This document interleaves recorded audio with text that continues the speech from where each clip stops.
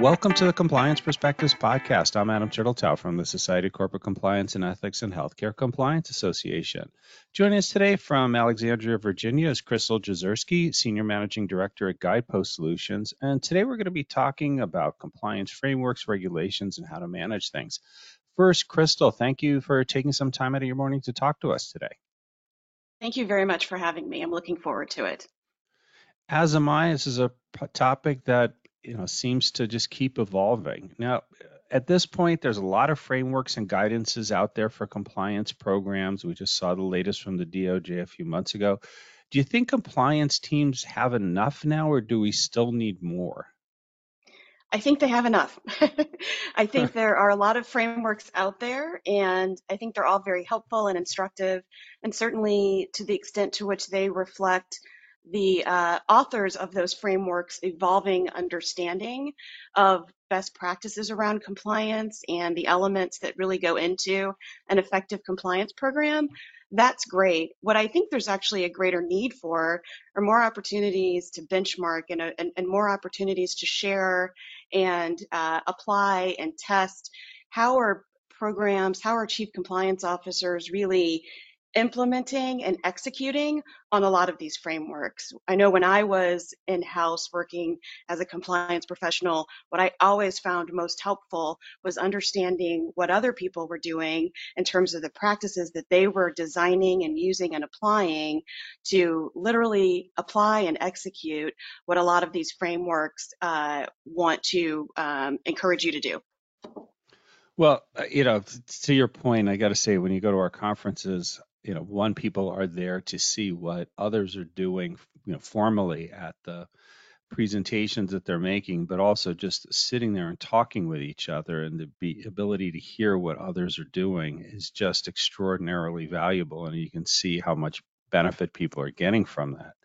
Now, as strong as all the frameworks are that are out there, there are new issues that arise regularly. Do you feel as if the frameworks we have are flexible enough, or do we need something else? I do think that they are, and the reason why is that I think in all of the frameworks you see, and they all articulate things in a bit of a different way. They all have their own kind of nomenclature, but all of them incorporate the idea of a risk assessment. And in my view, that is the key to really making sure you're able to keep your program up to date.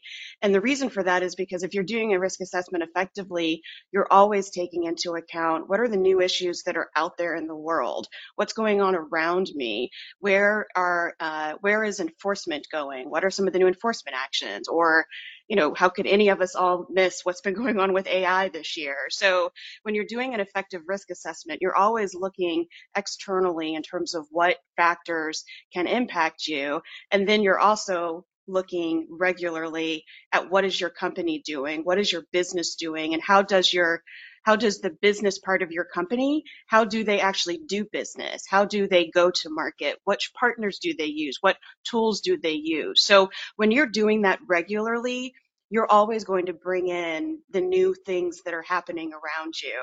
And so that then creates the sort of the application framework, not to overuse that term, but the way in which you're executing and applying and implementing your program, that's what allows you to bring these new issues into it, to assess them, to understand if you need new policies and procedures, identify new stakeholders, things like that. You made a point there, compliance doesn't happen in a vacuum. It really happens through interactions with all these various stakeholders out there.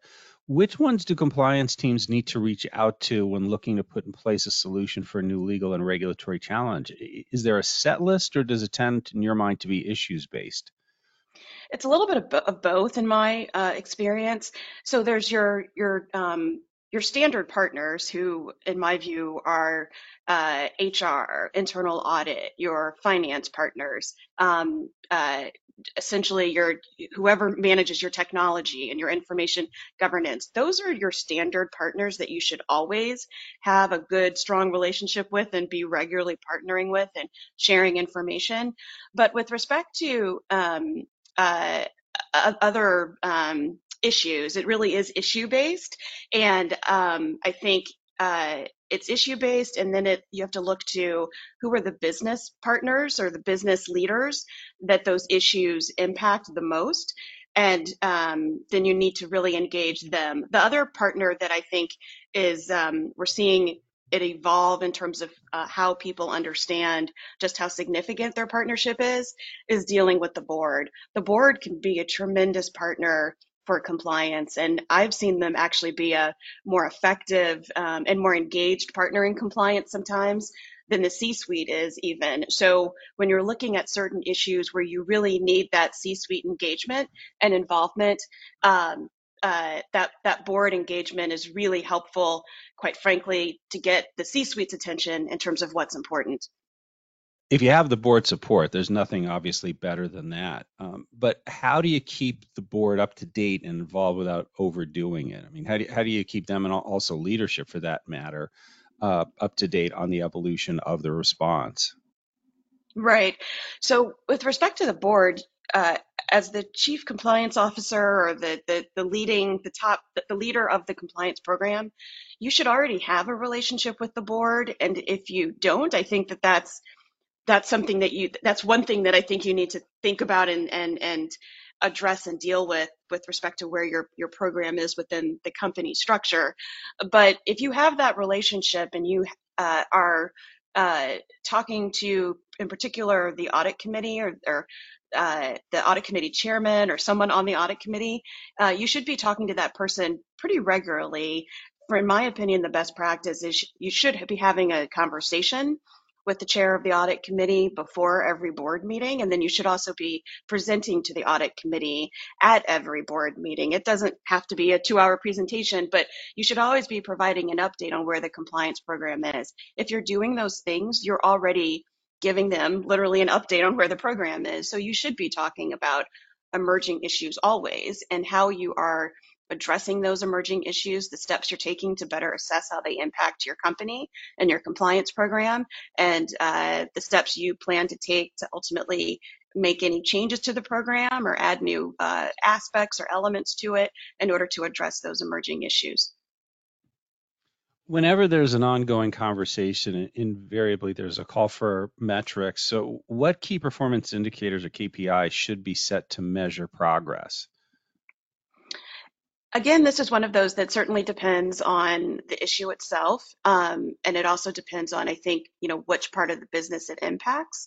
But you want to be looking at things like, particularly I think when you're standing up a new issue, you want to be looking at things like training. What types of conversations are you having in terms of people calling, whether it's your helpline or your hotline, whatever channel people can call to ask questions about a program and a new program in particular and how it works or how to address a new issue.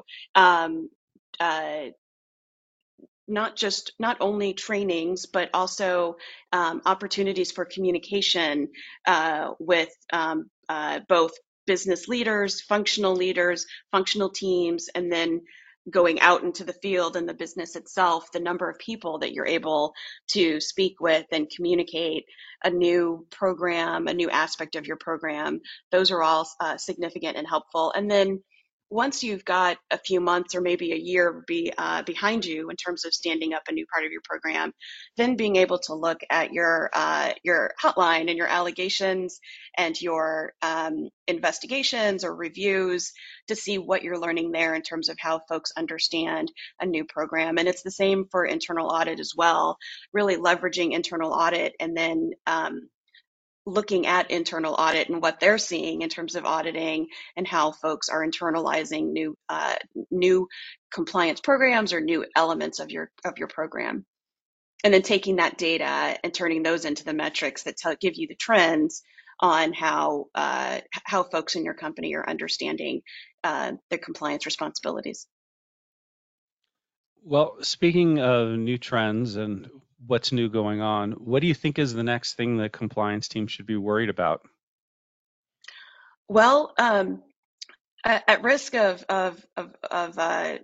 jumping on the bandwagon here with everyone else, but um, I can't overstate just how much folks are trying to understand AI, and to a certain extent, some forms of AI have been around for a long time. So for those companies that have been using it, it's not that new to them. But these new uses and these new forms and the commercialization of AI and really, opening it up for your average consumer to be able to use, and just turning it into something that is more of a product than it has been in the past, just I think has opened up the floodgates in terms of the rest of the world now trying to understand how parts of their business might be using AI in a way that they hadn't in the past, and also how it can be used as a tool for compliance as well, to make compliance programs more effective. So I think folks just trying to get their hands around what that means and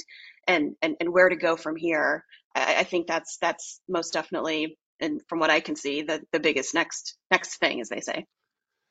Well, just because a lot of people have also said it like you, it doesn't mean it's any less of an issue. I mean, it's definitely one that's creeping up. It's not even creeping up, it's leaping all over the place at this point. And I don't think people fully understand yet what it means and what the compliance risks are. And we've certainly seen enough bad AI driven behavior to give compliance and ethics folks quite a lot to do for the next few years. Well, Crystal, thank you so much for sharing these insights with us today. I want to thank all of you for taking the time to listen. I'm Adam Turteltaub from SCCE and HCCA. I hope we're able to expand your compliance perspective.